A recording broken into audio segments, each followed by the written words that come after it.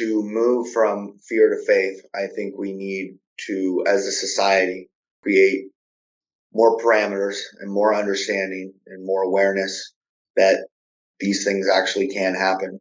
As far as for humanity, for stakeholders.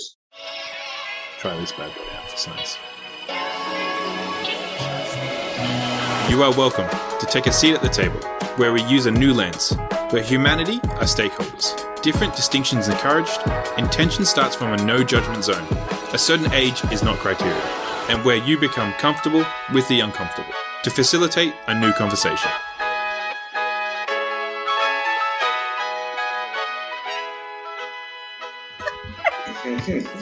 There we go. All good. Well, welcome, Tyson, to the decision table. We literally just have conversations here with everyday people who are doing amazing things across the globe. And one of the things that I realized was if we continue to do things the same way, we're going to get the same results across the globe. And what better way is it to have a conversation with someone different, learn new insights, maybe even evolve a little. And one of the things that I'm doing is writing a few white papers, and one of them is looking through the lens of humanity as stakeholders. What does that bring to you when you hear humanity as stakeholders? What does that bring up for you? Humanity as stakeholders. Nice and light to start off with. Yeah. So if we look at all having a vested interest or being stakeholders, in humanity, a lot will change. There's been a lot of corruption that's been exposed since 2012. A lot of people being out of integrity basically to make a dollar, the way that corporate America was structured under the Industrial Revolution. And it wasn't a win-win situation. It was more of a win-lose situation. And so when we look at the collective as a whole and we look at ourselves as part of a whole, which I think is a huge part of it, is seeing us as all one unit connected. When one of us suffers, all of us suffer, and so on and so forth. And so if we could look at it like that and probably bring some equality to it, but that's really what it means, is it means putting a vested interest into all of humanity and understanding that all of, the more that you can help yourself, the more that you can help another, the more that you can help another, the more that you can help yourself. Yeah, I love all of that. I think there's so many pieces to all of that. Mm-hmm. And, one of the strongest things that came out of what you just said then was it's not a win-win. It's a win-lose.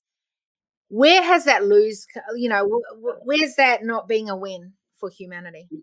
What specific industry? Like what specific industry? Whatever that is. You brought it up, so it's obviously something that you're thinking about or have thought about. It is. So, for instance, companies like Monsanto or Big Pharma, or that are constantly. So, I remember reading an article. I think it was in 2011. They developed, I think it was a blood pressure medication or something that ended up affecting over 300,000 people with HIV. So they discontinued it here in the States and then sent it to third world countries, affecting over 500,000 more people, right? And so It's like for the profit. And so when I say that, what I'm saying is, look at where these companies are destroying humanity, destroying different things. If you look at, like, glyphosate is in 72% of the air we breathe now, and at least here in the States. And that's huge. And the glyphosate in the food that we eat, the genetically modified food, is actually what ruins the brain-gut connection and disconnects people from themselves. And when people are disconnected from themselves, and I'm not a conspiracy theorist at all, but I'm well aware that, the 1% has created it in a way where they don't really want company. And so there's this big push, and they do hold the majority of the power. They hold the majority of the wealth. And so that's one of my favorite things about today is more wealth. You have things like Bitcoin and other things, and you have more wealth changing hands today. And for the last 200 years, it's been generational. So where has this come from? Where did we get to a space where this was okay? I think a lot of it was built out of scarcity and greed. But how do we get to this space? It's a great question. Can you tell me more about your question? Can you give me more information or insight? Well, here's the thing. I don't know that I have more, except that I wonder how, as human race, where we think that if this truly is a problem that we're seeing, that, and scarcity and greed is an issue. We know that. How did we get to that point? What has allowed us as human race to think that this is okay? I think, from a spirit, like for me, from a spiritual aspect, it comes from separation. And so for me, I look at a lot of things on two sides of the coin. You have separation and oneness. And there has been so much separation and so much fear. It's really the greed and the scarcity is bred out of fear, in my opinion. And so I think we need to shift from being fear-based and reacting out of fear to operating with faith. I mean, you hear people say all the time, "Oh, the universe will take care of me. God will take care of me. I won't go without." And people most often don't. And so having that faith, I think if you wanted to look at it from like a really, what's the problem? Well, the problem is there's a lot of fear. A lot of people operate out of fear, and that creates a pattern of decisions. Like most wars are created out of fear. Most of these. So I think it would be as simple as going back to operating from faith. So here's the thing: there's a huge gap between fear and faith. Yeah, there is. How do we narrow that gap? I think compassion and love would be a huge one. Just being more compassionate towards yourself and towards others, and being in transformation for 8 years, like it's very hard to transform if your behavior is stuck in guilt and shame. And I've really looked into this generationally, but having compassion. So, epigenetics says we're 90% of our ancestors are DNA, right? And so with done all these generational constellations. So, but it is bred out of fear, but I think a lot of it is breaking generational bonds. So if you want to talk about an actionable step, right? And I believe a lot of the souls that incarnate here right now at this time are here to break generational bonds, right? And if you look at the Germans, there's so much guilt and shame around Auschwitz and all of that. And then the Native Americans, which I'm Native American, we had our land taken and our women and our children were raped. And I've actually looked into all of this stuff that has happened, and we're carrying it generationally. And right now consciousness is evolving and people are waking up and they're like, oh yeah, love is the way. Compassion is the way. Let's, faith is the way. Let's get out of this fear. Right. And as somebody for me who's done years of inner work and then still having some of the issues that I struggle with, still wondering what that is, then really looking into the generational stuff. So I think if we all took accountability and responsibility for where we're at and the lineages that we come from, and we set the intention to heal that, then I think that would speed the process up a great deal. So accountability sounds so easy, yet not so hard. It's quite hard to do, right?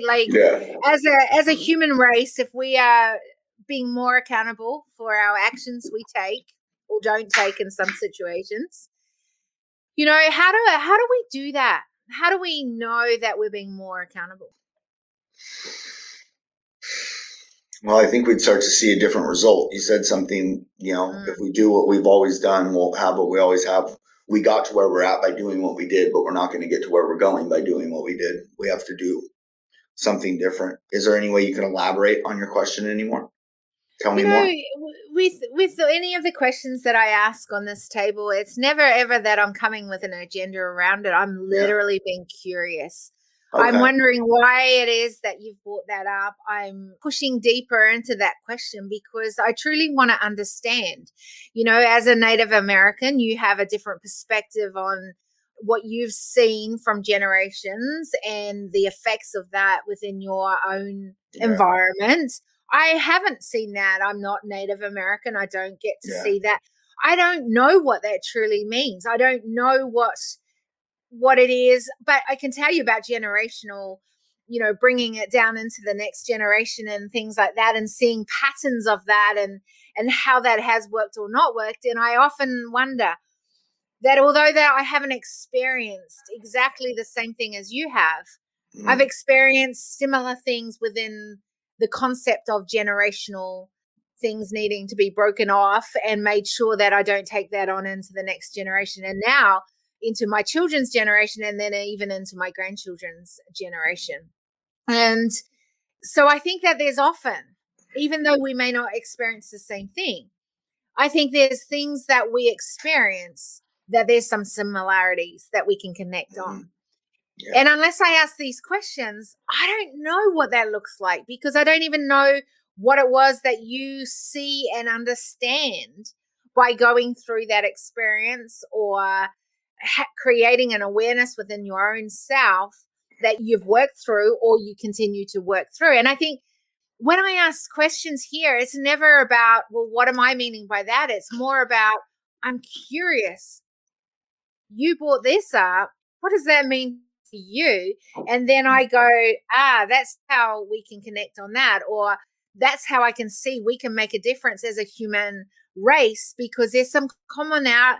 And the reason I think that is interesting is the reason I talk about humanity as stakeholder is because I believe that the one thing we have in common that connects us is that we're a part of a human race.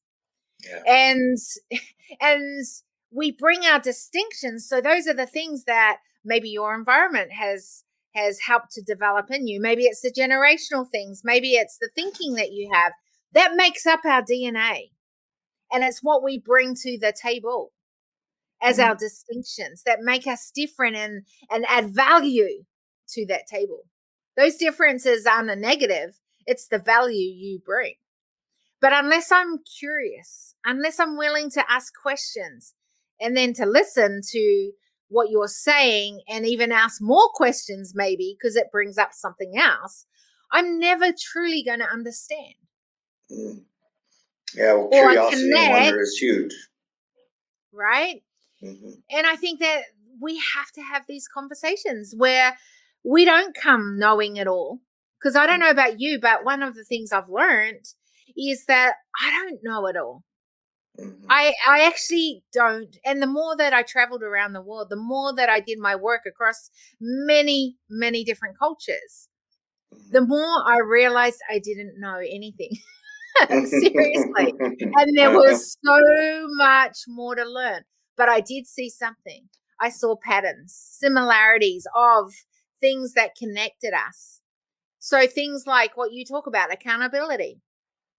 Things like just even creating an awareness. If we are more aware, we both know and can agree that that helps us to make better decisions.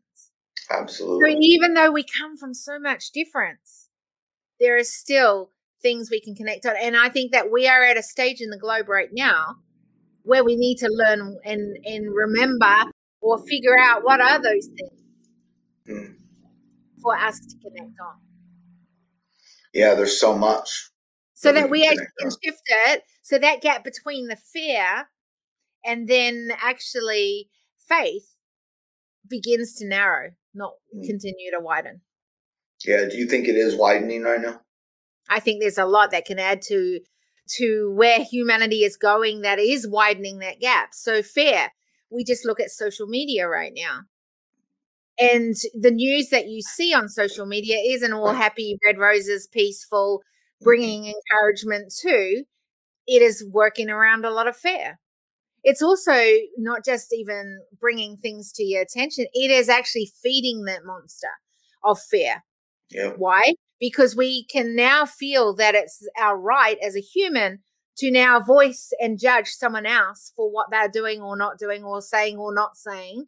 And then we get a whole lot of other humans joining us in on that. And then all of a sudden that blows up and everyone across the globe is starting to talk about that particular issue. We've had one come up in the last few days and, it continues to happen. So yes, fear, even with where the pandemic, there's been a lot of talk on what that has done. And there has, trust me, been some challenges that have come out of it. But there's also been some good things, like the fact that I think humanity's had to think about why they're making choices or not making choices. What has become in the past, maybe not priorities, but now need to be priorities, to maybe do it more effectively in ways that are meaning that you get more time with your family, because now you've had to readjust what your systems are, your processes or things like that, because before you got away with it, but now you don't because everything is online, whatever that is. I think there's so many things that could feed the fear monster, but really if we turn that around, we flip it, we learn from those things that are challenges. And because of that, we come out the other side with actually where there's benefits and value. But we don't talk about that so much. I've been talking about that a lot more. I really believe that this has been a huge catalyst for growth. Most of the massive growth that I've created in my life has been born out of adversity. And I really believe that there's an equal seed of opportunity in every piece of adversity that we face. And like you said at the beginning of the show, like what we've been doing isn't working. And so usually like throughout human history, something like this gets to happen for things to shift. And so really I feel like it's just the natural part of spiritual evolution, the evolution of consciousness. And we're just kind of up leveling. It's breakdown before breakthrough, right? And most of the biggest breakthroughs that I've ever made have come on the other side of some real life challenges or adversity. So I think it is. So I want to even flip that, because I think it's not even on the other side. And I think that that's quite so some will go, yeah, I've gone through tough times. I fail. I've struggled. The challenge is so big. I just can't even see out of that. Then there's others that go, hey, we know that with adversity, we can come out the other side and we're going to be, stronger and learn from it and evolve from it. And my thinking nowadays is actually, and I did this because I did 1.5 years of literally choosing to fail and embracing it. And I did that because I was one of those perfectionists. In other words, I had to have everything right. And before I made decisions, did things. And it was a control thing, really. I mean, if I put it down to anything, it was because a lot of my life was out of control when I was a much younger girl. And I learned that if I could get it right, figure it out, then I would have things in control.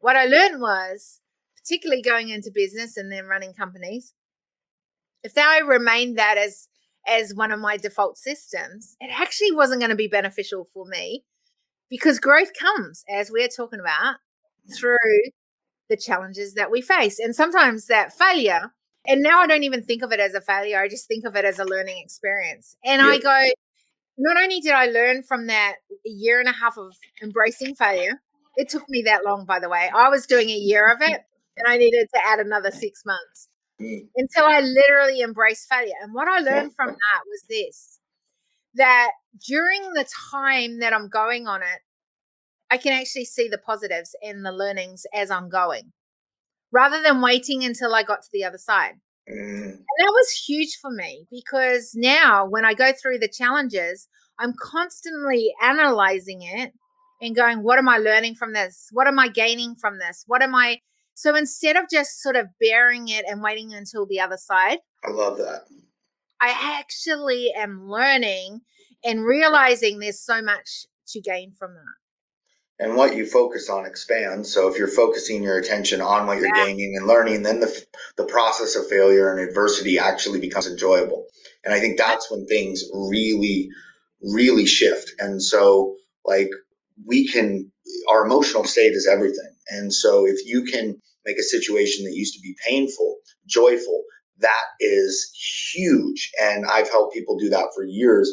And that's one of my favorite things to do, is taking something that has upset you, that has triggered you, that has put you in a certain emotional frequency, and reworking yourself from a cellular level to basically be able to respond different and, through your limbic system and all of that. But it's really fascinating. And so I love that you said that, because through your shift in perspective and your perception and what you chose to focus on, you change the experience from what most would call a negative to a positive. And everybody has the power to do that in any experience. That's amazing. That tells me a lot about you. That's really cool. Here's the other piece. You said something interesting, and if I can question it, I'd really like to. And that is, you said emotional is everything. I don't know that that's a truth, and I'll say why. And I'm questioning it because you're saying it. But my thinking at this point is that emotional is part of it. Intelligence, physical, spiritual, all those things make us up as a whole, as a human being. And so I don't know that one is more important, because here's the thing, I know many talk about balance. And I believe there is a balance for you. I believe that what the world has put as a balance is not going to be the balance that is right for you. And so if I think of that, and I wish I could draw right now, and one day I'm getting this all sorted so that I can. But if I thought of it as a whole, I think of it as a circle. Circle is whole, right?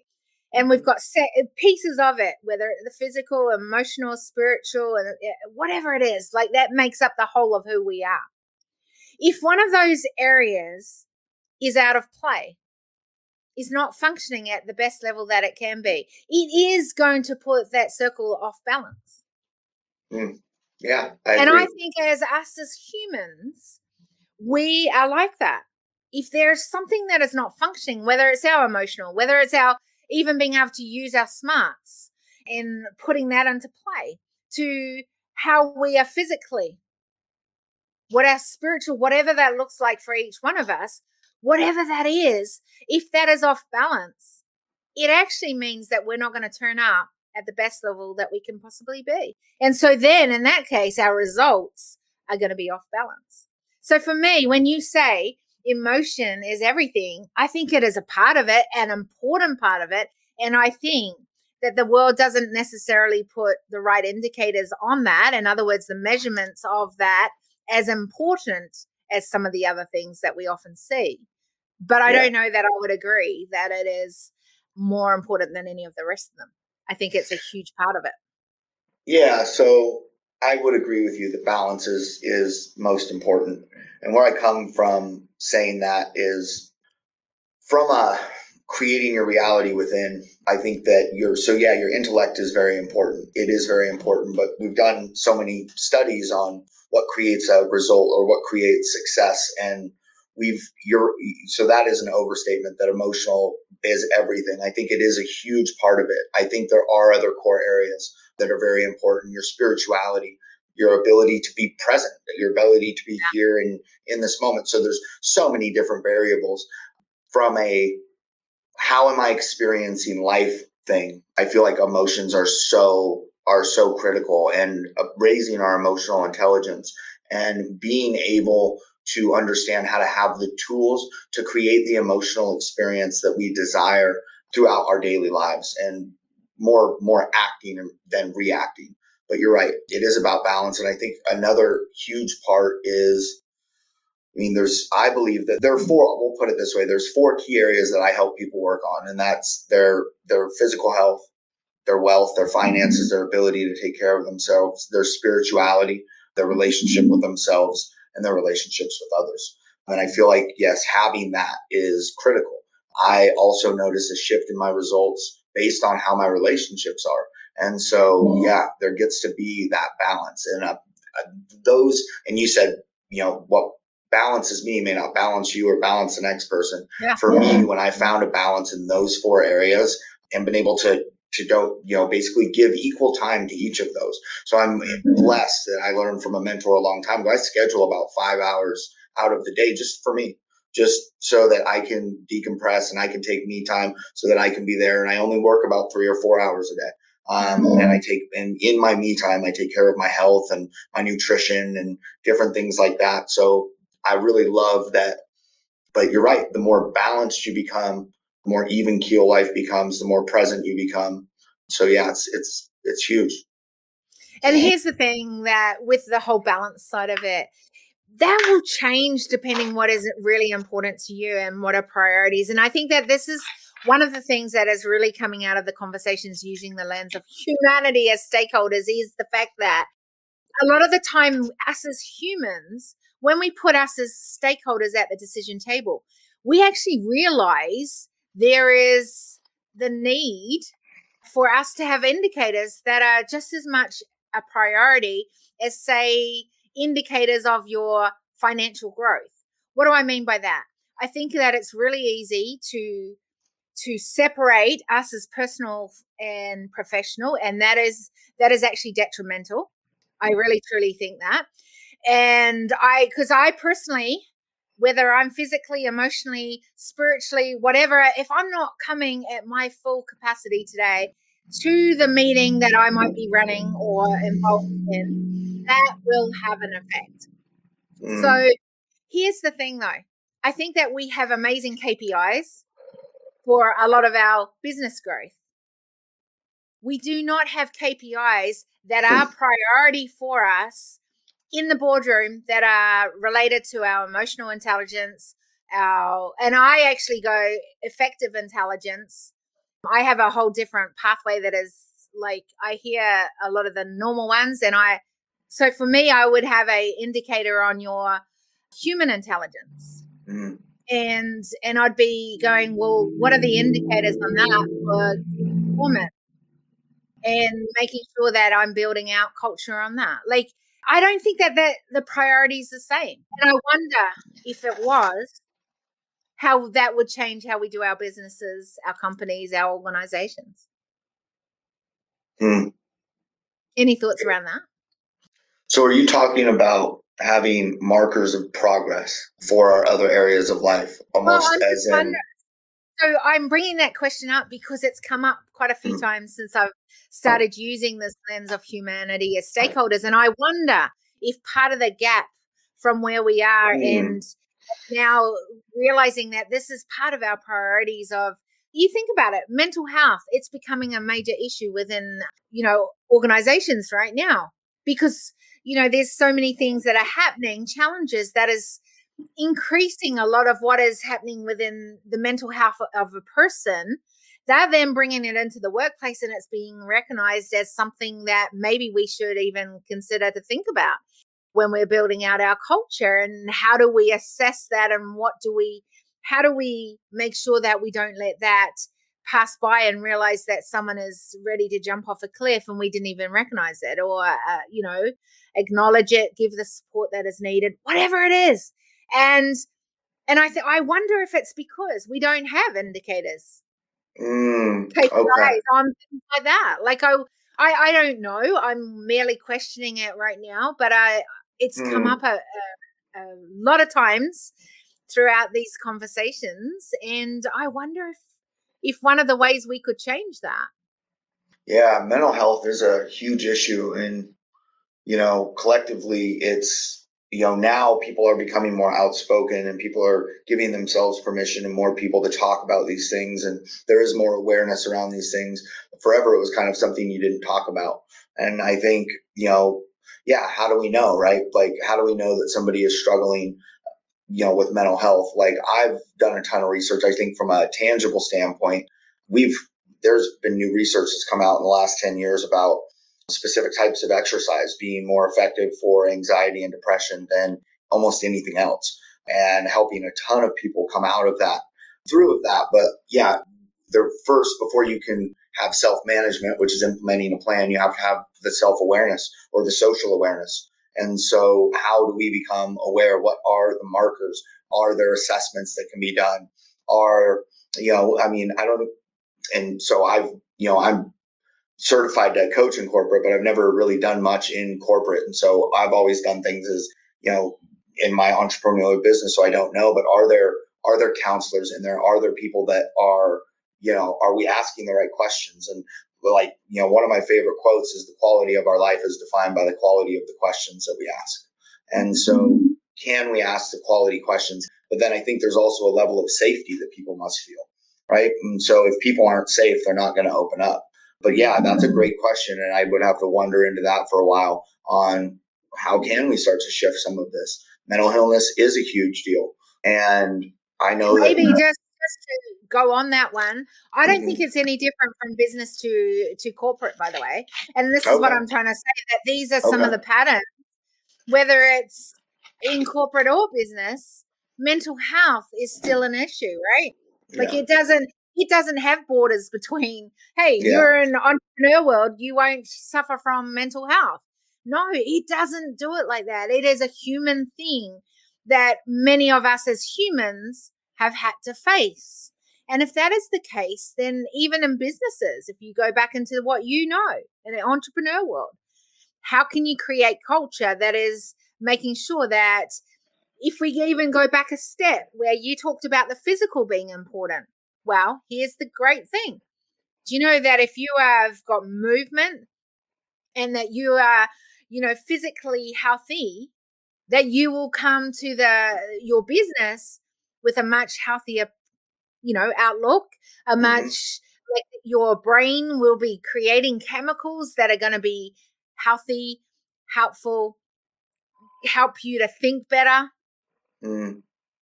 right? Yep. Well, why are we not bringing that as maybe key indicators? How have you done your exercise today? Is that one of our priorities of our checklists? I don't know. It's an interesting concept, but I wonder if part of us and awareness is always great. So we know that there's this gap. We've talked about it. We continue to talk about from fear to faith. Well, how do we, now that we're aware of it, what are things that we can do to change that and own that and take responsibility? I think a really simple thing could be that maybe we just aren't having all the right key indicators in the businesses and organizations we're running. And that would actually narrow the gap between fear and faith of both in business and in corporate. Yes, in both corporate and business, humans do remain present in both. Exactly. And that's where humanity comes back. That's what Riz is saying here. That's where humanity goes back to being stakeholders at the table.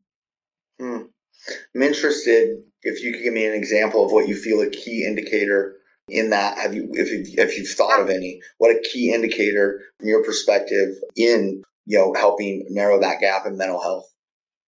Yeah, I wonder if, and I'm literally, I just came off an interview around this, and it kind of popped up in my head. But I thought, what if we had, as part of our culture in the business, is that you have to take 3 20-minute breaks. In those 3 20-minute breaks in your day, one of those things was a walk for 20 minutes. One of those things was you sit with your coffee, your water, whatever it is, but you just sit beside, look out at something, and one might be that you just sit and read or have a conversation with another teammate or something like that. But you have to take 3 of those things a day. And then over a week, that's 21 times that you've taken out 20 minutes.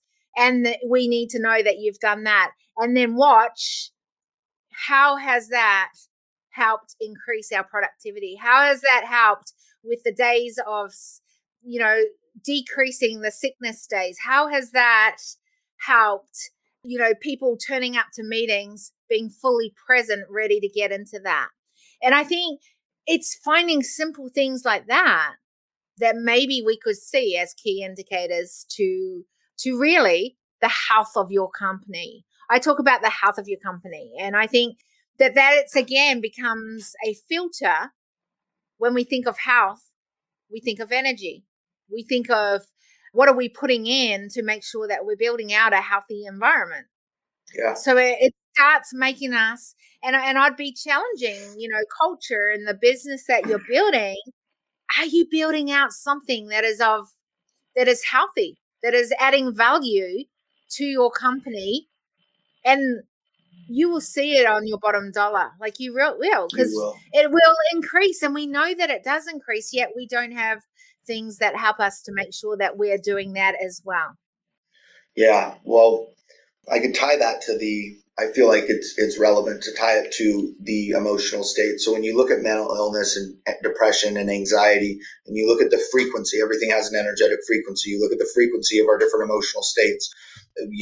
We attract what we vibrate. And what I have noticed, and so in my career, what I've helped businesses do and entrepreneurs do and people do is I don't coach a lot of business, but my clients will in 90 days will increase their income by 20 to 40%. It's incredible because I teach them how to regulate their internal state. And that is, combating mental illness. And so those things that you recommended would be great. Staring at nature for 20 minutes. I take 20 minutes quiet time and I just stare at nature. It's been shown to create release BDNF, which is brain-derived neurotrophic factor, miracle growth of the brain, and it helps us create new brain channels. And so does taking time in silence, and so does meditation, and so does exercise. And so when we look at these things, and it's so funny, because for years we've heard that, oh yeah, I feel so good because exercise released endorphins. There's no science around that whatsoever. It's just something that we've caught on in our society. What it does is it balances your brain chemistry and your neurotransmitters. And when you are not in those states of anxiety and fear, because when you're in those states, you are attracting more of that. So when you can shift the emotional health of the people that work in your company or yourself, things become more easy. And I believe this is why good things and bad things happen in 3, because people have a tough time shifting from fear to faith, right? Shifting from anxiety to hope, shifting from, they're from anger to peace, right? And so teaching people the techniques and the tools to implement and putting that in your corporate schedule or your business schedule is critical. I typically do 90 minutes on and 30 minutes off, and I'm always taking time to do quick little meditations and do these little things to help my mental health. And I've struggled with anxiety and depression a lot in my life. And I've been very close to some people who suffer with it on a very deep level. And I've worked with a lot of people that have PTSD, so I understand and can empathize with what goes in.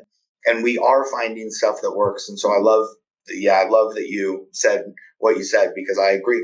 And maybe even being able to talk to somebody, yes, all of that will help. Like, we need that social interaction. It's been proven that, that community aspect is so important, and people just want to feel good, and they want to feel that like they're contributing.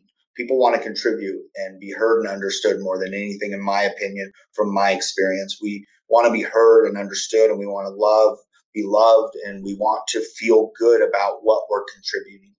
And that raises the emotional frequency and the emotional state. But and for me in my work, right, we all have our different, perspectives and things, but I do work a lot with emotional intelligence and emotions, and being able to shift those emotions to really shift your results and experience in life. Yeah, I love that. So how have you found then that these things, when you've taken that time out, and you said that you've suffered from the anxiety and things like that, how have you seen this change it, disrupt that pattern, you personally? So for me, if I exercise 3 to 5 days a week for at least 30 minutes with my heart rate over 135, I don't suffer from any anxiety or depression. I'm more even keel. Stuff can come at me, and I do a lot of stuff to strengthen my mindset, including, hopping in 2 minutes of freezing cold water every morning, first thing in the morning. And I do the 5-minute cold shower. Okay. And it really works, doesn't it? Like, it's like once you start your day with that, it's like, yeah, come on, throw it at me. I got it. And it really starts to fortify your mindset. So that's the exercise, and then the taking the quiet time. And, and I guess I just have the experience with my clients and myself, but I have taught a system that runs on a point system that takes care of these daily little things. So body, being, balance, business, all of these different areas, and, putting the check marks off and taking that quality time. And when people do, they're like, my life is amazing. It is awesome. And I think there's an education gap, right? Because we've gotten so fear-based, so anxiety-based, that we're reacting instead of consciously checking in and acting. And just the ability so when people learn that, they simply learn the ability to check in with their body and to understand that and to catch their reactions and choose consciously and act, then that changes everything for them. And we're creating less issues in our life. I mean, we could look at it from an integrity standpoint too. I believe energetically, anytime integrity is broken, that's the only time that problems are created in life. When we keep integrity with ourselves and with others, there isn't that. But there is, and then there's so much judgment. So people, especially in the social media world, where it's all glitz and glamour, the collective has been experiencing imposter syndrome. That makes people feel bad, right? We want to be productive. We want to be seen as valuable. And we're like, what do I have to offer? I'm fake. All these other people with these marketing campaigns, nobody's being authentic and talking about their actual problems and what's actually going on. And I feel that there gets to be like, people feel so judged. And so how can we make people feel safer? Like, that's what I actually, in these environments, if I think safety is key. And like, even like, I did an exercise about 6 months ago where I walked up to all the women in my life and I was like, when do you feel safest around me? What are my actions and behaviors? When do you feel most unsafe around me? What are my actions and behaviors? And the knowledge that I got from that has improved my relationships across the board. Because ultimately, when people feel safe, they will open up and then they can get the help. And when people are in fear, it goes back to the fear in the faith, right? So it's just, it's interesting, but it does start. Well, I think that our emotions are a huge part, but you're right. There's so much more. So what were some of the things that you saw that or heard that helped to make us feel safe as humans? So obviously integrity and trust in the yeah. things that we've talked about, but what were some of the other things? So even things like being still and present, like, I noticed that sometimes, like, and I was diagnosed as ADD. So sometimes I can be like very go, go, go, go. And just learning that sometimes that being fidgety and things like that, made people feel unsafe for whatever reason, whether they had trauma in their past of somebody like that or somebody that abused them that had that behavior. You never know, right? And you don't ever want to take it personally. What happens just on that one is it's the unpredictability. It's the fact that you're moving like this. I can't feel like I know where you're going to be and where you're at. And for someone that has come from that background, that becomes a concern. And so they're going to be on their, flight kind of mode. Yep. Yeah. Mm-hmm. So that's a lot where of that. Mm-hmm. And a lot of it comes down to energy and learning to be present. I notice that when I am present with individuals, they feel much safer. And this is some of the feedback I got from the women. It's like, well, when you're present and you're here, I feel safe. Do you think that's because when you're present, we know that you're listening, that maybe you're caring because you are listening, that maybe if you listen, you're trying to understand even if you don't really totally understand? Yeah, I think that's a huge what else part. would you say? Well, people do desire to be heard and understood. So that's a huge, huge desire. So yes, that makes them feel good about themselves. When they feel good about themselves, they'll feel a little bit safer. Some people just feel unsafe due to their perceived judgment of others. So I got that a lot. Like, I don't feel safe if I feel like you're judgmental. And like, I feel like I'm a pretty unjudgmental person. I've worked in a lot of arenas and open to a lot of different things. And if somebody's perception of me is that I'm being judgmental, and I learned that people feel that way sometimes when I share advice without asking permission. So that led me to always getting permission before I give advice. And so it isn't my intention, but think about it. So let's say you come up and you give somebody advice and they're insecure about themselves. They'll think, well, he doesn't think I'm good enough. He's trying to fix me, or what's wrong with me? I don't need his advice, whatever's good. But just learning all of that and being compassionate and empathetic. Having compassion and empathy is, for people and understanding. And I was working with somebody the other day and they said, well, I just don't know, like, how can I have empathy for somebody if I've never gone through that experience? I'm like, think about how going through that experience would make you feel. Yeah. Think about the last time that you felt like that. That's how you have empathy for people, because we've all had the feelings. We've all had all the feels, in my opinion. I love it. And maybe if we have more empathy and we live in more integrity and we listen better, this will help us to narrow that gap from fear to faith. And I think and also I think the safe, it's funny because there's such conversation around the safe environments right now. Yes. Some say, oh yes, we shouldn't be creating safe environments. Others say we should be creating safe environments. And I think it's an interesting conversation because having had autism in my family, you know, one of the things that you have to do before you can have any breakthroughs with autism is, or anyone that's on a spectrum, is to create the safe environment so that they can actually just be themselves. Mm-hmm. Themselves might not be what you're used to. It Yeah. may not represent what you think they should be doing. Yeah. Your expectations for them. But I Mm-hmm. can tell you, there is no growth until you create a safe environment for them to Yes. be themselves. And I think that, and then it's ways to manage how that comes into reality of living in an environment and what they need to learn to be able to work with it, not against it. And I think that if we bring it back to humanity as stakeholders at the table, we are saying we want to create these safe places where you can be yourself. Yes. That means Yes. that there's going to be integrity. That means that we have faith in these spots. This means that we don't judge, where it's a no judgment zone. And it means that maybe as humanity, we come not just as perfection, but with our messes and with our, you know, our failures that are not failures, but are just experiences that we are learning through right now. And if that's truly a case and truly what we believe is a better way to do it, then Yeah. we have to create these spaces where this is okay.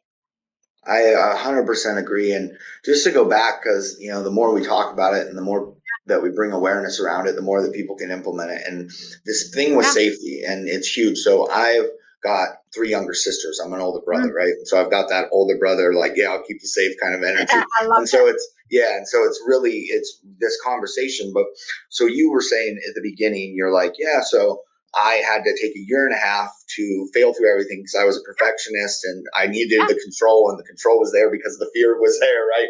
Fear of not having control and what that looks like in your past from that. So for going back to that, so many people have that. And so I want to go back to when it comes to safety, asking for consent. So many people assume, and if we can just ask somebody, like if we're in somebody's space, do you mind if I, is that considering that other person?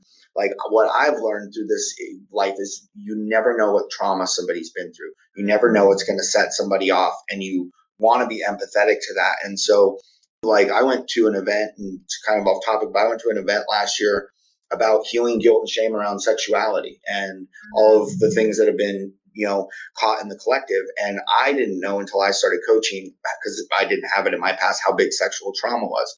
And if you look at the stats, like, I mean, it's incredible. It is incredible. Most of the women that I work with have dealt with sexual trauma in their past. And so they have these experiences where they feel unsafe.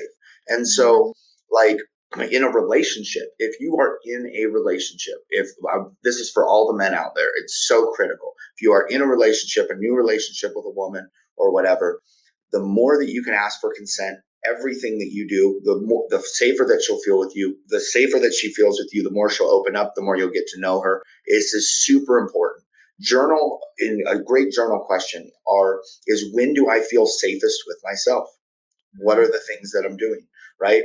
How do I feel? I create the safe, and they're just questions. Wonder into them. Don't even intellectualize. I just put it out into the universe and ask these questions and see what comes back. And yes, ask the women in your life. It's so critical. And I didn't realize, you know, how many women felt unsafe in all kinds of environments. And we're trying to empower women right now. And it was Women Empowerment Day the other day, right? I saw a bunch of posts on Facebook. But we're moving into equality in empowering women, but they're still in a world where in many environments they feel unsafe. So if we really want to do this, I could talk a lot on safety. It's a huge. I think that's a great point, and I think that we can do that no matter what relationship it is, whether male, female, any of this, whether in as again personal or professional, all of these things are so important. And I think this is where there is no line between, and we need to turn up as a whole. And if we turn up as a whole and look at it as a human being at the table, we are actually looking at something that this, what you say here is something we need to do as a whole. And I think that is the beauty of it, that, we need to create safe spaces, whether it's in the workplace or in the home life. We need to create safe places, whether we are walking the streets or in our own home. We need to, or in the office. There is no borders between these things. And I think that is the interesting thing, that when we have this conversation and create awareness around it, there's so many similarities across so many walks of our lives, yet we walk very different lives. But as a core, if we go back to humans, that as a human, we need safe places. We need to make sure that we're able to communicate what we need to have as a voice at the table. And I think that some of these things that we've talked about have create that space for humanity to have a voice at the table. And I think that, for me personally, that's where it comes back to. If people want to learn more about who you are and what you're about, what's the best spot for them to do that? So you can add me. Facebook is a platform I use most, Tyson James Lee. You can go to my website, tysonjameslee.com. On that, I've just created a free three-part training that you can go and look, and it talks about how to understand emotional frequency and how that impacts your life, how you can use emotional intelligence and different tools to raise that frequency, learn to shift into emotional states. And then third part, how you can combine those two to actually rework yourself at a genetic and a cellular level to have a different life experience. And so I have been into spirituality for 8 years, but my grandfather was an engineer for NASA, and I'm very science-based, right? So I wanted to find the facts. So I really teach the science of manifestation and God, and what metaphysics are and quantum physics, and how to actually apply this information to your life to create real sustainable change. Love that. So it's come to that time we're almost finishing this broadcast, but I always ask this question. It's the only question that's the same every time. And it goes around this whole thing of awareness. Like, we've created a lot of awareness in this conversation. I think there's been some amazing points that we've dived into, and I appreciate you coming on and having a willingness to have that conversation, because I think, it's not always an easy one, because you don't know where it's going. And I think that's where a lot of this learning is coming from. So thank you for being willing to do that. And I think there's always a responsibility when we create an awareness to what are we owning with that. So my question is this: what are you taking from our conversation today? So to move from fear to faith, I think we need to, as a society, create more parameters and more understanding and more awareness that these things actually can happen.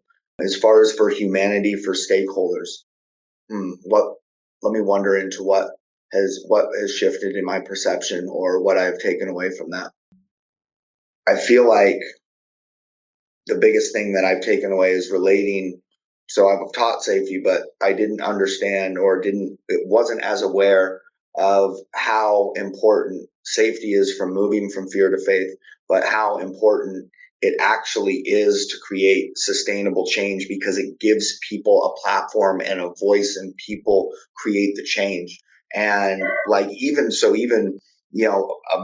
yes, everybody. It is about us all owning our unique gifts and stepping out and fulfilling our mission or our purpose or our inspiration or our deep desires and dreams. And I really believe we need to create that safety. So I think if we create that safety, then we tackle a lot of the mental illness problem. I think we tackle a lot of the health issues and crises with autoimmune diseases and all of these different things. I think I didn't realize I knew it was important in individual lives, but how important it was to actually creating and facilitating change. I love that. I really love that. And I think, what I'm taking from this conversation is, again, something that has just come to my attention, but I think today, again, it cemented it in the fact that we can come from such different backgrounds. We can come from such different tribes, yet the bigger tribe is humanity.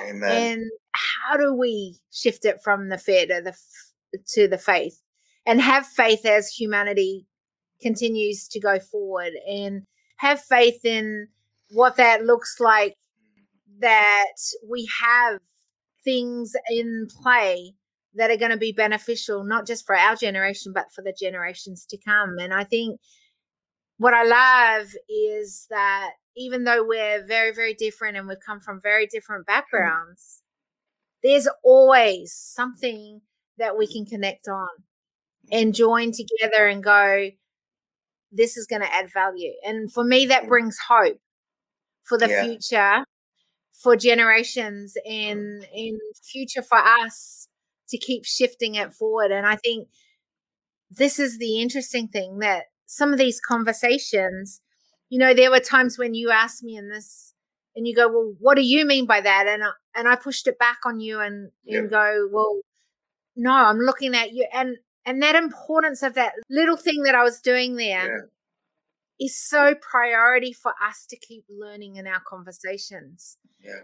Because I know what I'm thinking.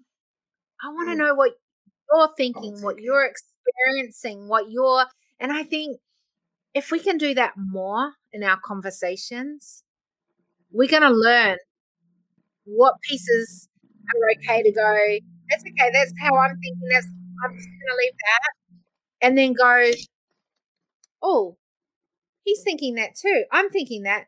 How do we keep shifting it forward? And I think that's such a vital piece. And I've loved being able to have the safety in this conversation to be able to do that with you, because I saw the power of how when we just went back to the core piece, not about what I'm thinking, not even what you're thinking, but what is it that you're getting from that? And I think if we can go back to that in a conversation, even if we think different things, even if we think same things, it doesn't really matter. But what we want is to add value to humanity going forward. And I think that that's when we can get past some of all those differences and go, oh, how do we create this safe space? How do we move from fear to faith? And what would that look like if we were able to do that? And I think that that's what I'm taking from our conversation. That's awesome. Yeah, it's been wonderful. And I really believe the quality of your life is defined by the quality of the question. So I really appreciate that. And when I'm like, tell me more, that it's my desire to learn more about what me getting curious about more of what you, but it's been great. And I thank you so much for having me on. And it's been wonderful. And so, keep doing what you're doing. It's awesome. And I look forward to hearing some of your other interviews. Yeah, thank you. I'm going to end this broadcast now because that's just beautiful. Amazing droplets of wisdom for you from today's episode. Make sure you subscribe, ensure you leave an awesome rating and review. Our hope is this podcast creates a new awareness, activates ownership to what is next, a curiosity for the need to be part of the change, and to make footsteps of sustainability from today onwards. If you want to further your journey with us, then apply to join us at our next Leaders Movement Parlay. The link is in the show notes. We appreciate you. Help us to help build a tribe who make humanity as stakeholders. To achieve this together, recommend this podcast to leaders, innovators, and movement changers. Big love until we see you on the next Decision Table Series podcast episode.